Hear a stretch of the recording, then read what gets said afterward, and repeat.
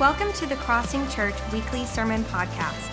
For more information about this podcast and other resources, visit our website at thecrossing.cc. Good morning.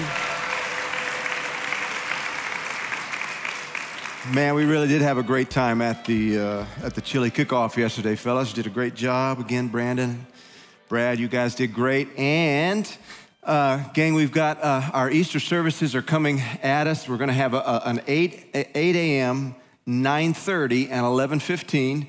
This place will be packed. Every service about like this. We'll have well over 1,000 folks. And what that means is we've got too small a building to service that many people. And we're going to need all hands on deck. There will be some folks here that the only time that they come to church, and we're not shaming anybody or anything. Thank God they'll come. So we want to welcome some folks very warmly, but gang, very seriously, the folks that come just a couple of times a year, their only chance to come to know Jesus Christ might be this Easter, and there'll be probably 40 or 50 people that get born again over the Easter weekend, and I don't mean to limit it that way, but I'm just saying there's a good number of people that are going to be born again and are going to enter eternity and have their eternal destinies set because of how we host. We recognize that it's the Holy Spirit that does the big work, but we create the atmosphere to welcome both Him and them to put them together. So why am I saying all this is because a lot of it's just very, very practical. We're gonna need lots of people to help us welcome, open doors, smiling face, create an atmosphere so that when they walk on the parking lot, their spirits lift. Are you with me? So, and in order to do that, we're going to need a bunch of you that currently aren't serving. You don't open doors or you're not on a serve team and you're thinking, I'm busy or whatever. I completely understand. I'm asking that for this particular weekend that we could have a lot more people help us specifically for that weekend. Serve one service, attend one service. This Friday night, everybody who would like to be a part of that, we'll coach you up, we'll find you a place that you're comfortable, and we'll put you to work and take all the mystery out so that when you show up Easter in your Easter bonnet and your hip dress and all that, you'll know right where you need to go, who you need to see, and how you can serve to help somebody else come to know Jesus, all right? So for everybody who's currently serving, Friday night, 6:30, I think we're having a ribeye steak and lobster or something. And some leftover chili on Friday night. And but also, if you're not currently serving, but you're thinking, man, I need to help on this, please help us out, because there's going to be a bunch of people get born again. And the scripture says if you give a cup of water in the name of a prophet, you get a prophet's reward. So listen, the people that are in the nursery right now get just as big a reward as me, who just stands up here and gives the voice to people that get born again. So come on, let's just get on board, work together, make a difference together. Praise God, 11:38. Okay, I'm on a mission, and I won't even tell you what it is because that takes time, but I will tell you. I've got to get these messages down so that we can do 3 on Easter, and so I'm practicing today on y'all. Open your Bibles, Revelation chapter 1. We are in this Jesus series, and we're looking at different encounters with Jesus because I want us to get to know Jesus in a very, very fresh way, and I'll go ahead and tell you right now, I'm not going to come up with anything new to tell you. For most of you, probably 80% of this congregation, you've been believers for 2 or 3 or 4 years minimum, and some of you have been believers for 100 years. And you're not going to hear a new sermon the whole rest of your life as far as new information. A fresh revelation of Jesus does not depend on you getting more information. Google, you can get it in Google if you want more information. It's an actual personal encounter with the living God. And a part of it has to do not with Him getting close to us, because He is. Something happens in our heart that starts to numb up and get a little crusty and get a little calloused. And a fresh revelation of Jesus sometimes is just a necessity. After so much repetition, we become so analytical about Him that we forget it's a person and it's my spirit with His. And we want to make that marriage happen. And I say make it happen. I can't make it happen. But what I'm praying is that your hearts, Paul prayed this way. I pray that the eyes of your heart would be enlightened and that you would be filled with a spirit of wisdom and understanding of God. And that's a thing that happens inside of you. And the Spirit of the living God is in this room right now, helping all of us. And so don't feel shamed by that anyway. If you've been in church a long time and you're going, I'm tired of church and tired of the songs and all that, well, maybe you should be a little ashamed of that. But I'm just saying we all go through times where just the routine takes the realness out of it. But it's up to us to, you're responsible for your soul. So take some responsibility, kind of lean in, and also let's get to know Jesus afresh. I promise you, I don't know everything there is to know about Jesus, know very little actually.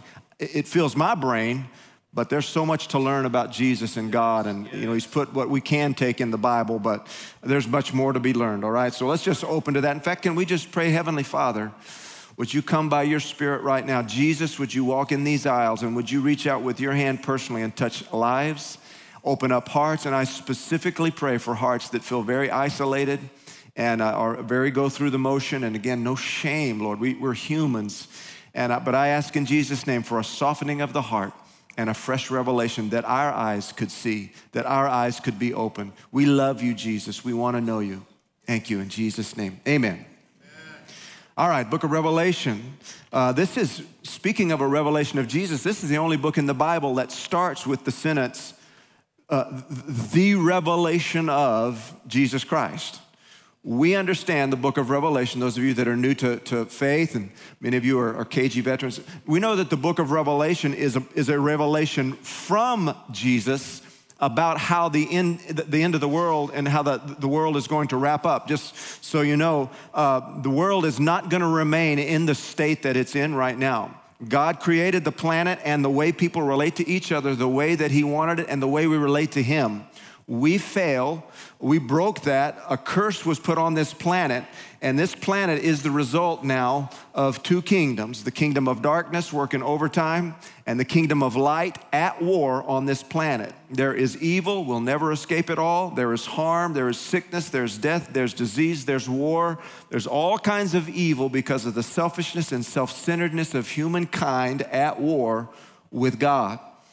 God, at this moment, this dispensation, he has said, I invite you to surrender your will to mine and join me in my will. It all has to do with the human will. Please hear me.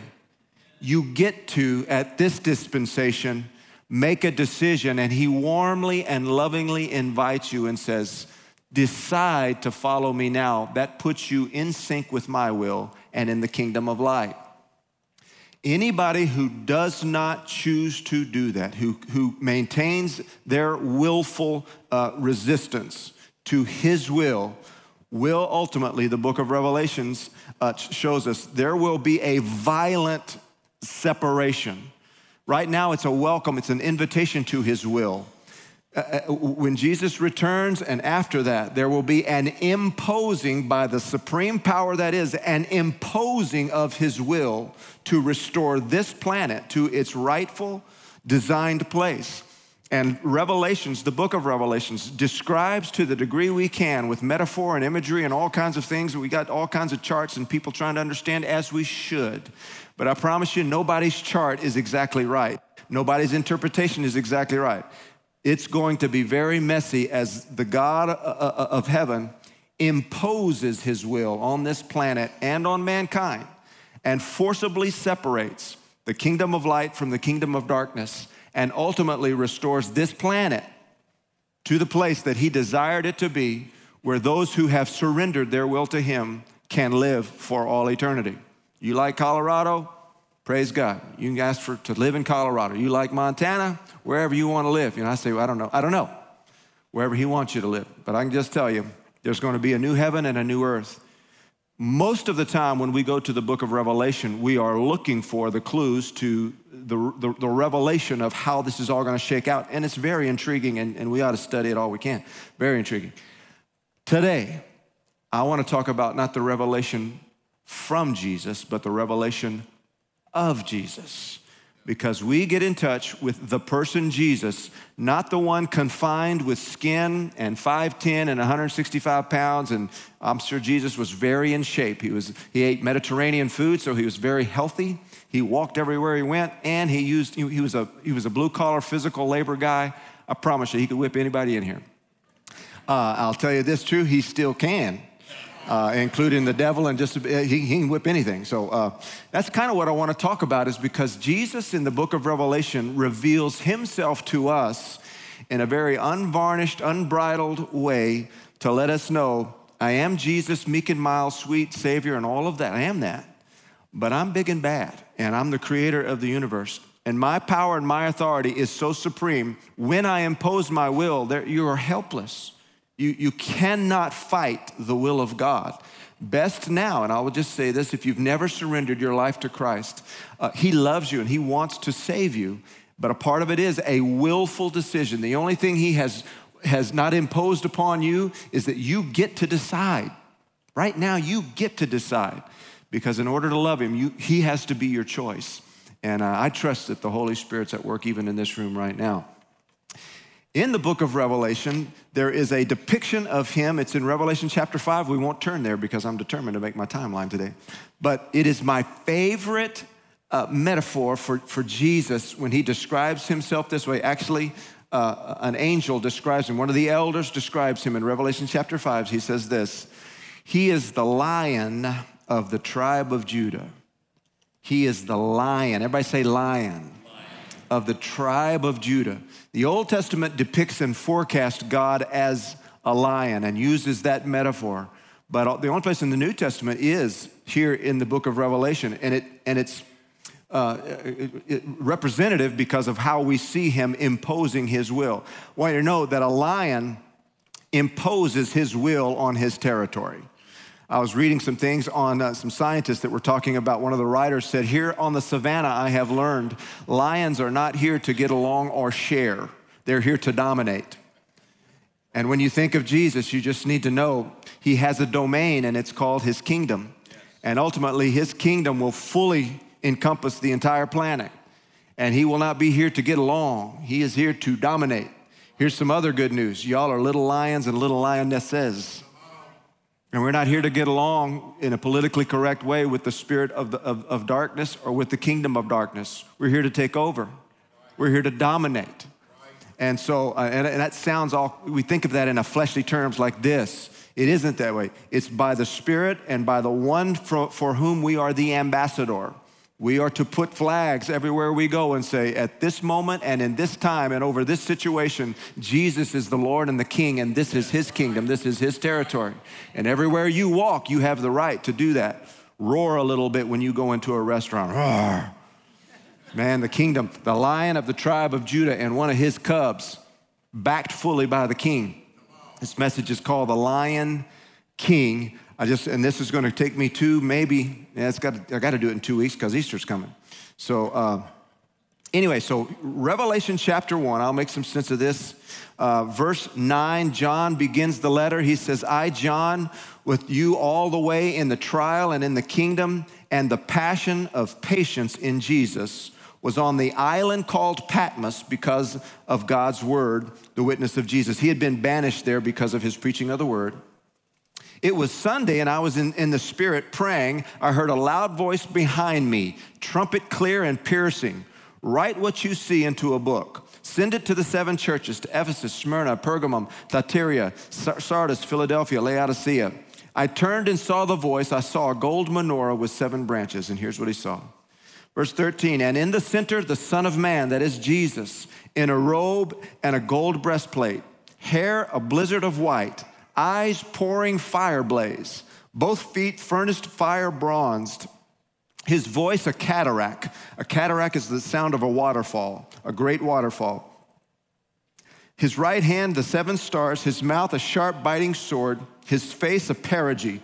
And a perigee is the place where the sun is at its closest point in the orbit to the earth. In other words, so bright and so blinding a sun.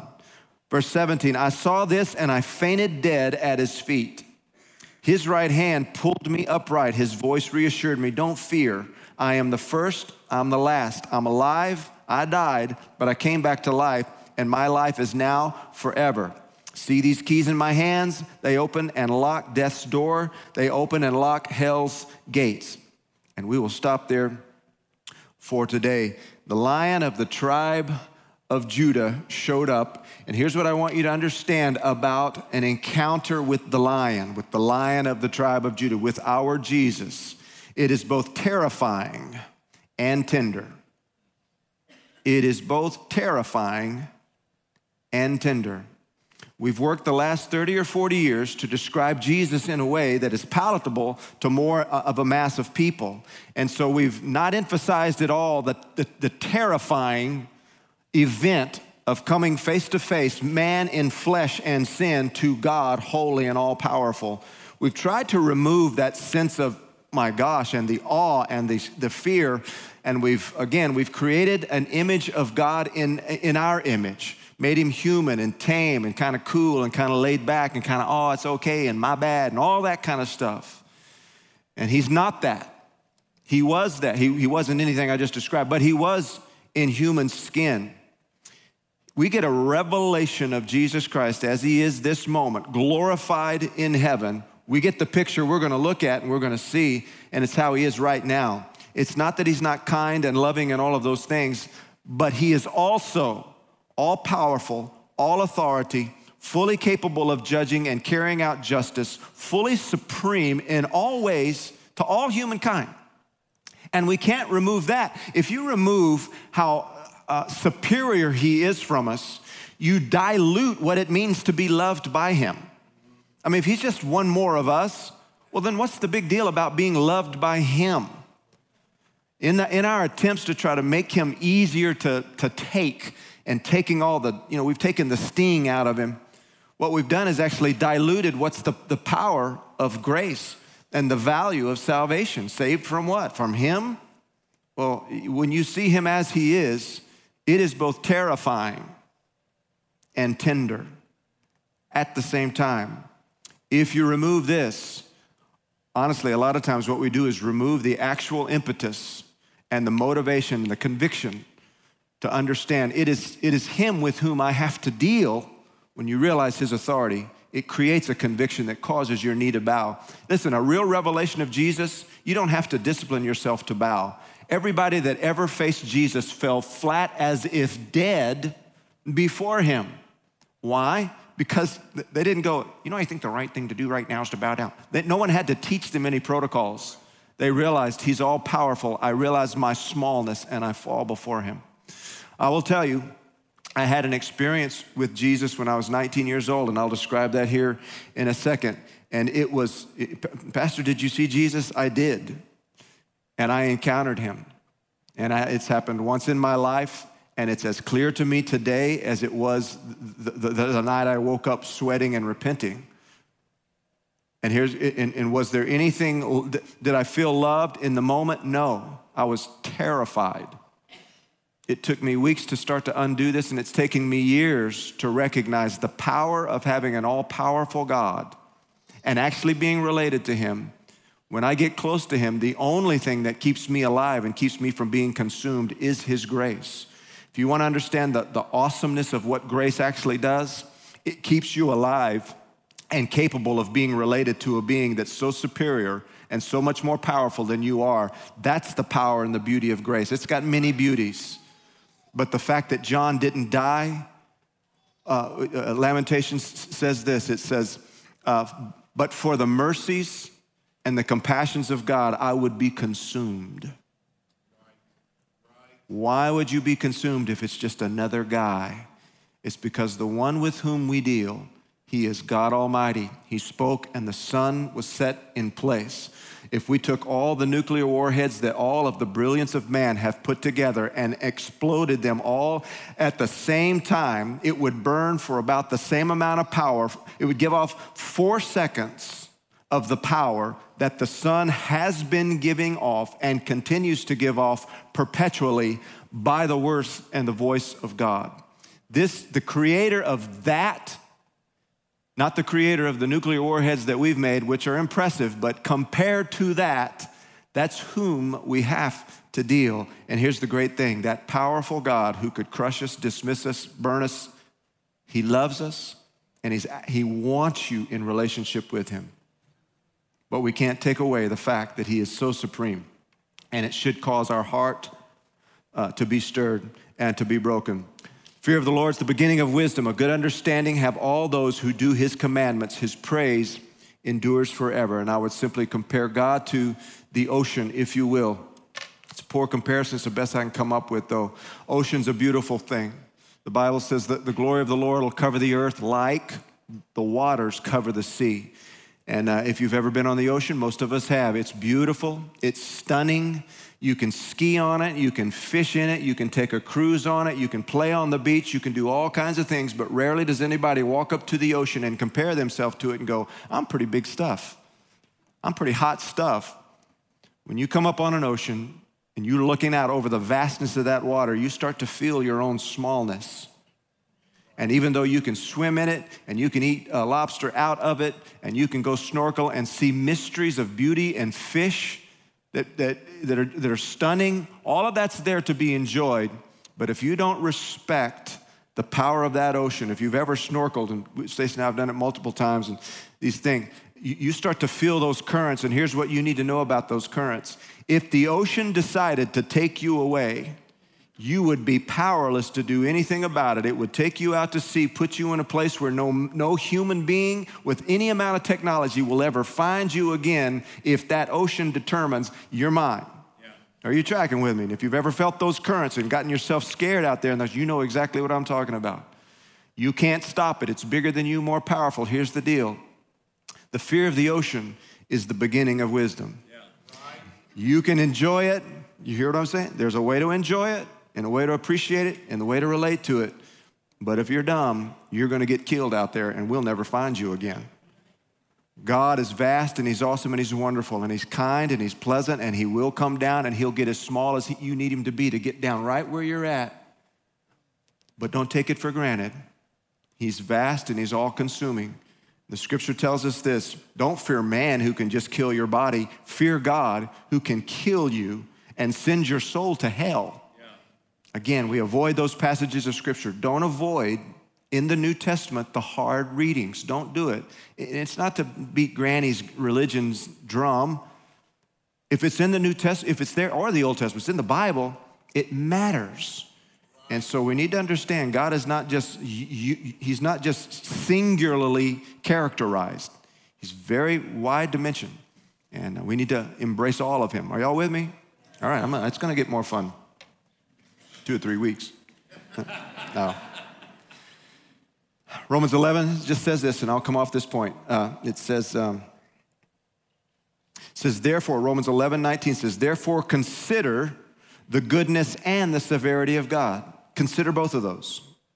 Therefore consider the goodness and the severity of God on those who fell severity, but towards you goodness, if you continue in his goodness, otherwise you will also be cut off. God ultimately will judge. He will separate. And again, he's not a YMCA kind of God where everybody's going to get a trophy. There will actually be a separation. And God bless the YMCA. Please, no emails there. I get it. All right. So a lion roars. And what I pictured here as I read this revelation and was rolling this over is, if you will, the lion of the tribe of Judah showed up. And one of the things a lion does over his territory, a lion can have as little as 15 square miles, which makes sense to me, but he can have a territory as vast as 400 square miles. That is his territory. And a lion will sometimes jog its perimeters, and he will make a noise. It's called oofing. Oh, I speak lion like Greek and Hebrew as well. But I was watching these zookeepers talk about these lions, and what they're doing is when a lion's trotting, one, he's making sure every other rival understands, don't come on my territory. How many of you know you're his territory? Don't jack with this. That's what that lion is saying. Don't mess with me. I will whip you. And so he goes about and he will roar. But he'll call. What he's doing is he starts to call his pride to himself. When he wants to identify, where's all of my pride? My pride, you understand, pride is his family, not pride as in a bad thing or good thing. A lion pride. Every one of y'all are part of it, of the Lion of Judah. He'll call to them and he'll send it out. And sometimes he'll roar. The roar can be heard for as much as 5 miles away. And what he wants to do is all his little juvenile male lions that are out there goofing off, chasing antelope, he's wanting to get their attention. Hey, Daddy wants your attention. Come in here. All his again, so here's where the metaphor breaks down. A lion is a polygamist, has lots of girlfriends and lots of wives. So it stops right there. But nonetheless, when he wants to call the ladies in, he'll do his thing. And they can hear him from way off and they come in. I want you to know this. John is on the Isle of Patmos and he has to describe to the reader what Patmos was because nobody knew what a Patmos was. It's an island to the west of Turkey. It's a volcanic island, so very little trees on it. And it was a penal colony for the Romans to send guys that they just wanted to do away with and forget about them. So they had sent John out here. John, at this point, it's been 60 years since he saw the feet of Jesus rise and ascend. John himself is likely close to 90 years old at this point when he starts to write this. White beard, white hair, the breezes from the Aegean Sea blowing through there, white cane in his hand. And in essence, here's, I believe, what's going on in him. He's thinking, you know, it's been a good ride. Seen some wonderful things. 60 years ago, Jesus and I, we were like this. I'm all the beloved and all that. And I think I convinced everybody that I was his favorite. And so I got that done. I'm out here. I've built some churches. I've helped Ephesus. I've helped a bunch of places. I'm 90 years old. All the other apostles have been martyred. Anybody that could relate to how he is, all of his friends, they're gone. He is alone, alone, alone. Vision for his future. He's 90 years old and he's thinking, it's been a good ride, you know? I'm gonna live it out here. I'm gonna die on this island alone. What he didn't know was he was within the territory, scripture calls it a kingdom. He was within the Lion King's kingdom. And on a particular day, it was actually a Sunday, he was praying and he hears the Lion King. Roar. Where you at, cub? Because you're not alone. You're not done. I'm not through with you, and you're not going to die here. I'm here to use you again. And in fact, we're going to write the weirdest book I can come up with. You're going to freak people out. You think you're going to be able to doze off while I'm giving you this interpretation? You're going to be so freaked out, John.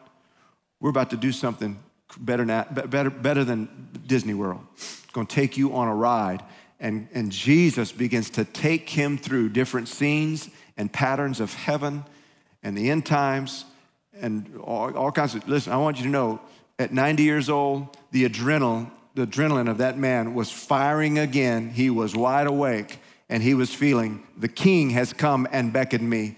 Coach, put me back on the field. Give me my helmet and my pads. I'll go out there with them young bucks. Put me in the game. Here's what I believe about some folks right in here.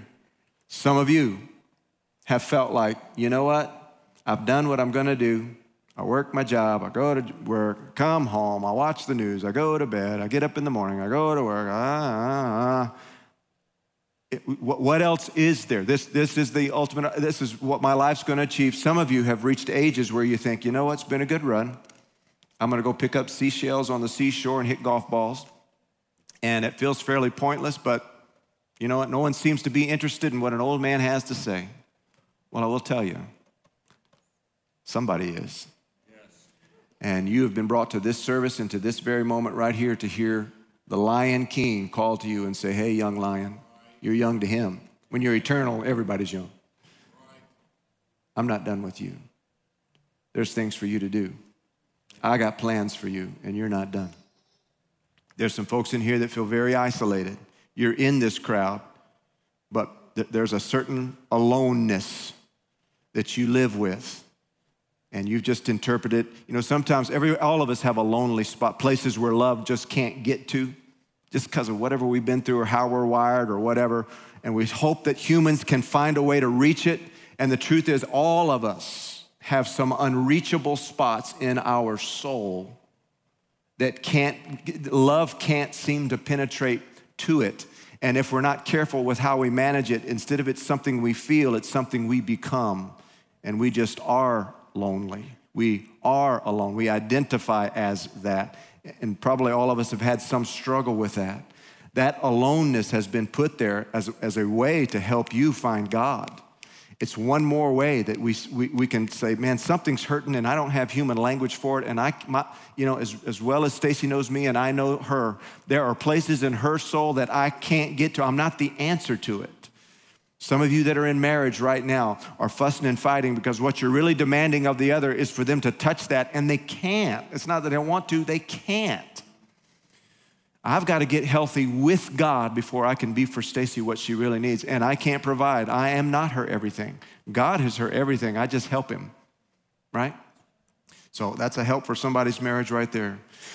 When I was 19 years old, I was in that time of transition, and some of you young men and young ladies are close to that, 17, 18, and 19. You start to transition, and I was raised in the church. Church was good, and it was good and bad. It was all kinds of things, but I'd gone to church camp, had some experiences with Jesus, but at 18 and 19, I was at that point where here's what I figured out.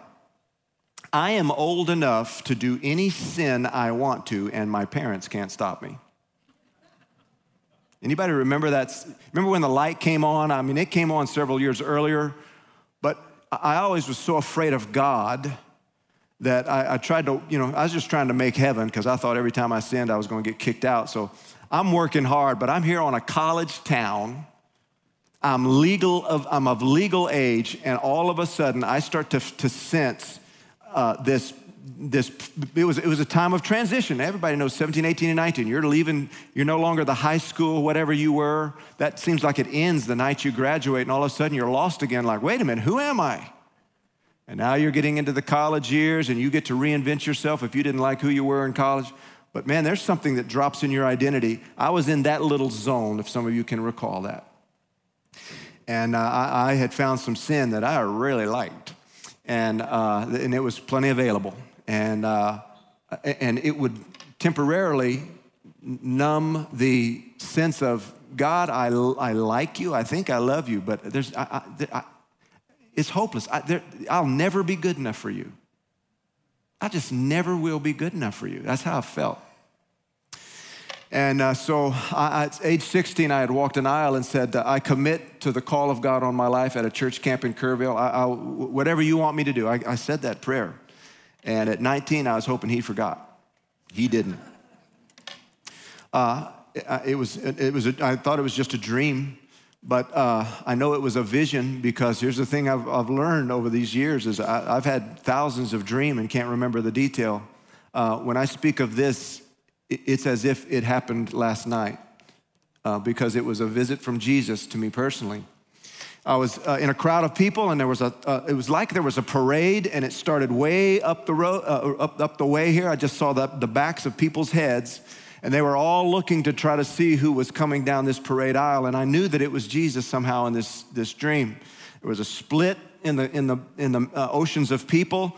And there was one beam of light that was so strong, it was just a straight beam of light. And somehow in the dream, I understood that's the face of Jesus.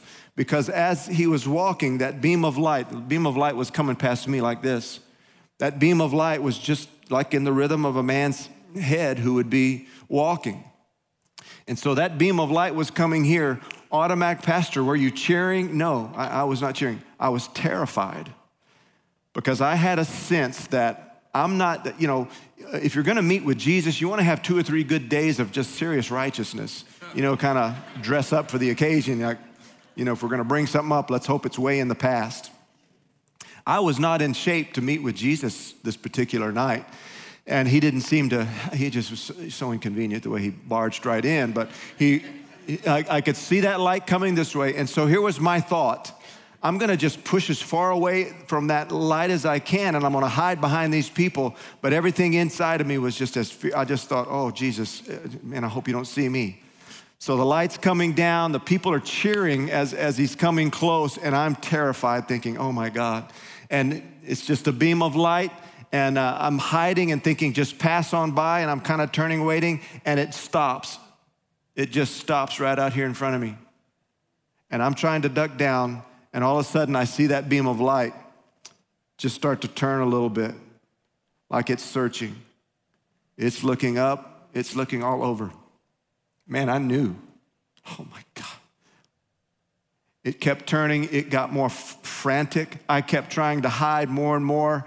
And I felt Jesus walk right up to me. I didn't see his face, didn't see his feet. I knew it was the figure of a man, but all I saw was light. And the power of that light was so bright. And I knew I was just, the only thing I can describe it as, it wasn't what I saw, it was what I experienced. The Bible calls that his glory, it's the Hebrew word kabod, it means weight, a weighty glory. That's an understatement. The power of that light was so heavy, it pinned me so easily. There was nothing I could do. Absolutely helpless. What I sensed was I'm completely powerless, I'm completely helpless at the presence of this majestic God. And he has found me. And I'm about to get in trouble.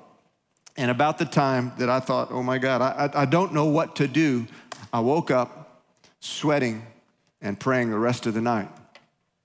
I tried to put it off, as I said, as a dream. As time went on and I kept looking back, I realized, no, the Lion of the tribe of Judah knew where I was, knew what I was doing, knew what I was thinking. Yes. Remembered what I had told him. I was his territory. I was in the pride. I was in the kingdom. Terrifying? That's all I could think of at first. But here's the thing. The longer I lived and would recall that moment, I can get in touch emotionally with the terror as I talk about it. But here's the thing. I was scared of my dad. My dad growing up, Warden Harvey, he was mean. He was just flat mean. When he got angry, there wasn't a 1, a 3, a 5, and a 10. There was 0 or 10. So whether it was a piece of bubble gum or you broke a lamp or you wrecked the car, he was going straight to a 10. When I say a 10, I mean, none of that, we didn't use these words spanking or timeout. Where did that goofy stuff come from? Anyway, hallelujah, I'm glad y'all used that on your children. My father missed the books, didn't watch, I don't know. He only knew one way of thinking. He'd get a belt, and my dad would just tear you up. And so I remember these, they weren't spankings, they were whippings, just short of beatings. And so here's the deal. As a kid growing up, I had enormous fear of him when he would, when the lion would roar. I was like those little cubs you've seen in the video that would be like that, like, no, Daddy, don't hit me, Daddy. But here's what it also was doing. We lived on a prison farm, and people would ask me all the time, what if the inmates come in your house? I'd be like, it'd be a Scooby snack for my dad. I mean, I've dealt with my dad, and the fact that he was strong to me, at the same time, it created a safety, a sense of safety. The fact that I had the experience that I had, I've heard the lion roar, and I'm not talking about a physical sound. I'm talking about I've sensed the presence of power and authority unlike anything on this planet. And the beauty is this, anytime I have some other fear that starts to come up, because I've experienced what it is to fear something worthy of real fear, it makes this almost insulting to him that I would fear tomorrow or not having enough or being beaten up or anything else like that. Yeah. Here's what I'd say to all of you, and I'll bring the plane down with this. We're gonna continue with this thought because I'm so intrigued with this lion. But I will tell you this, lions roar for many, many reasons. And sometimes it's to comfort. It's to go across their territory to say, hey, look, back off my territory. The Bible calls the devil, it doesn't say he's a lion. It says he's like a lion, seeking whom he may devour. He's a faux lion. We serve a real lion. And once you have a proper fear of him, you won't even consider being afraid of the devil. It's just, there's no comparison. If you don't get this part right, though, you'll get tricked over here. When you know the real lion and the real lion's roar, this little kitty cat over here, you'll go, stupid devil. Saw this video of a particular lion that was out. It must have lasted 20 minutes, took forever. And he had got out, and about 25 hyenas had surrounded him. And man, I love lions, they're beautiful. And man, he got that look. You ever seen them? They put their mane out and they back up and they put their chest out, but their eyes become just fire. And he's fighting off these hyenas, but there was just too many of them. And they're biting. You can see this big cat bleeding. And it's a little sad watching this, but he would look at one and go, rah, rah. He'd give that roar, rah. Fight a little longer, and it goes on. And no way to get away from it. All of a sudden, this camera pans out, and in the distance, you see this male lion. Big old thing, that trot, just like, oh, daddy's coming.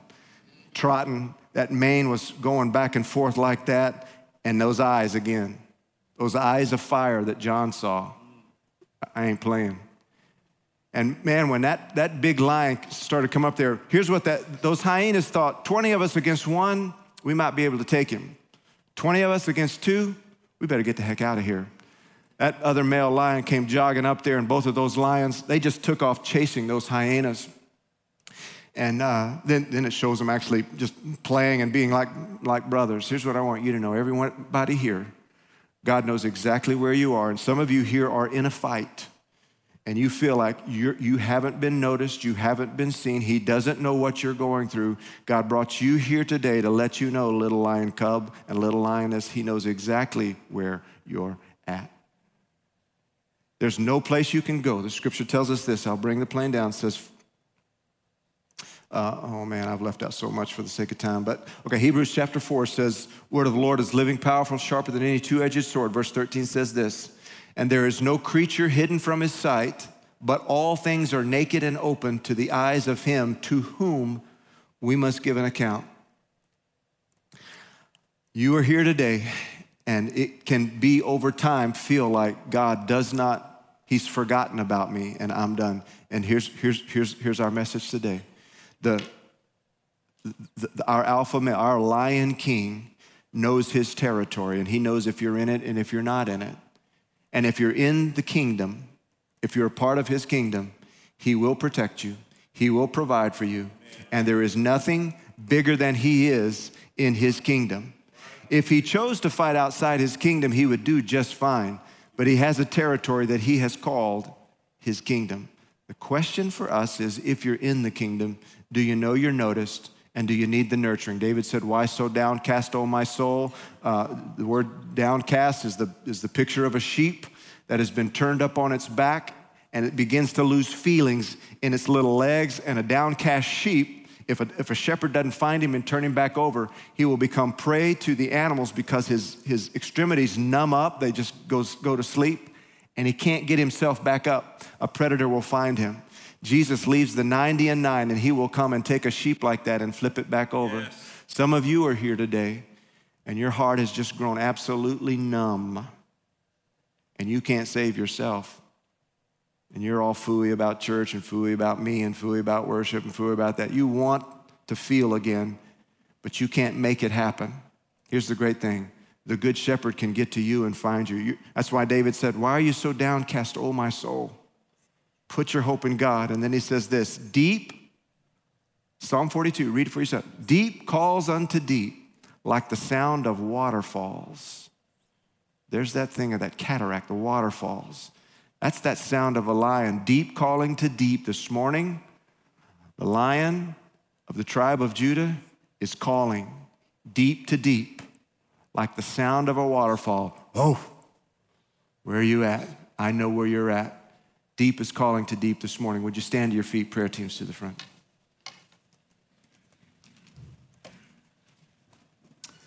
You're here today and you've never received Jesus Christ as Savior in what we've talked about that would put you outside the kingdom of God at this point. It's your choice. It's not about joining the church or being baptized, or it really is about you saying, I want to return home. Really, it's about saying, I recognize an orphaned spirit. I'm missing something. There's some place where love, I haven't been able to get touched. And I need something bigger than me to get to it. Part of what salvation is surrendering your life to God through Jesus Christ, coming home to your Father through what Jesus has provided, and allowing him to save your life and your soul. And if you would like to be saved this morning, I'm going to lead the entire church in a prayer. And if you would simply say, God, I don't get all this. I can't explain it all. My mind can't wrap around it. However, I do know this, something in my spirit is so hungry to know you. Would you please receive me as a son or daughter? With all heads bowed and all eyes closed, if that's you today, I'm gonna lead us all in a prayer before we dismiss. And this could be the moment where you say, I wanna be in the kingdom. I wanna be in your territory, and I wanna be restored to a relationship with you, God, through what Jesus has done.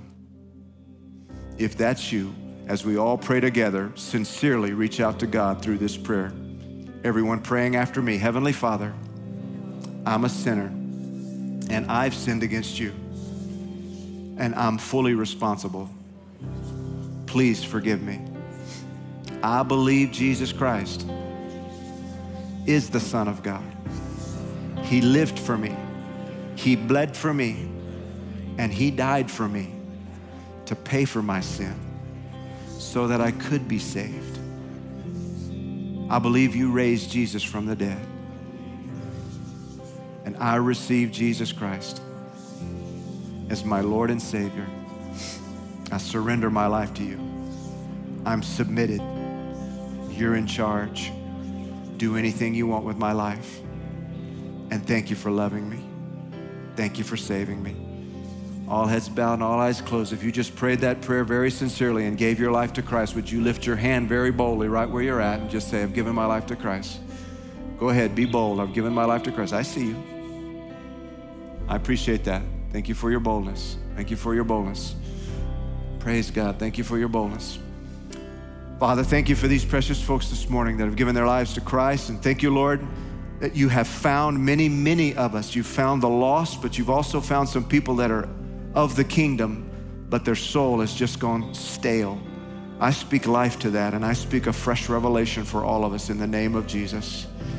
Lord, our final act of worship is to bring our tithes and our offerings. And I ask God as well, would you be glorified, Lord, as we've sung to you, as we've spoken to you, as we've clapped our hands, and now as we bring our finances to you to say, God, would you receive this as an act of faith and an act of worship and an act of obedience. Receive our tithes and our offerings, Lord God, and thank you that you're providing for our new building. You are providing for it. This is your project.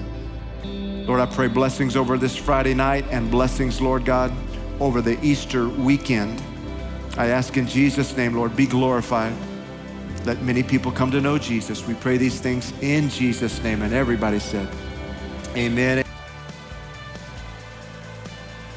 Thanks for listening to this week's sermon. Find more of our podcasts on iTunes or in our audio library at thecrossing.cc.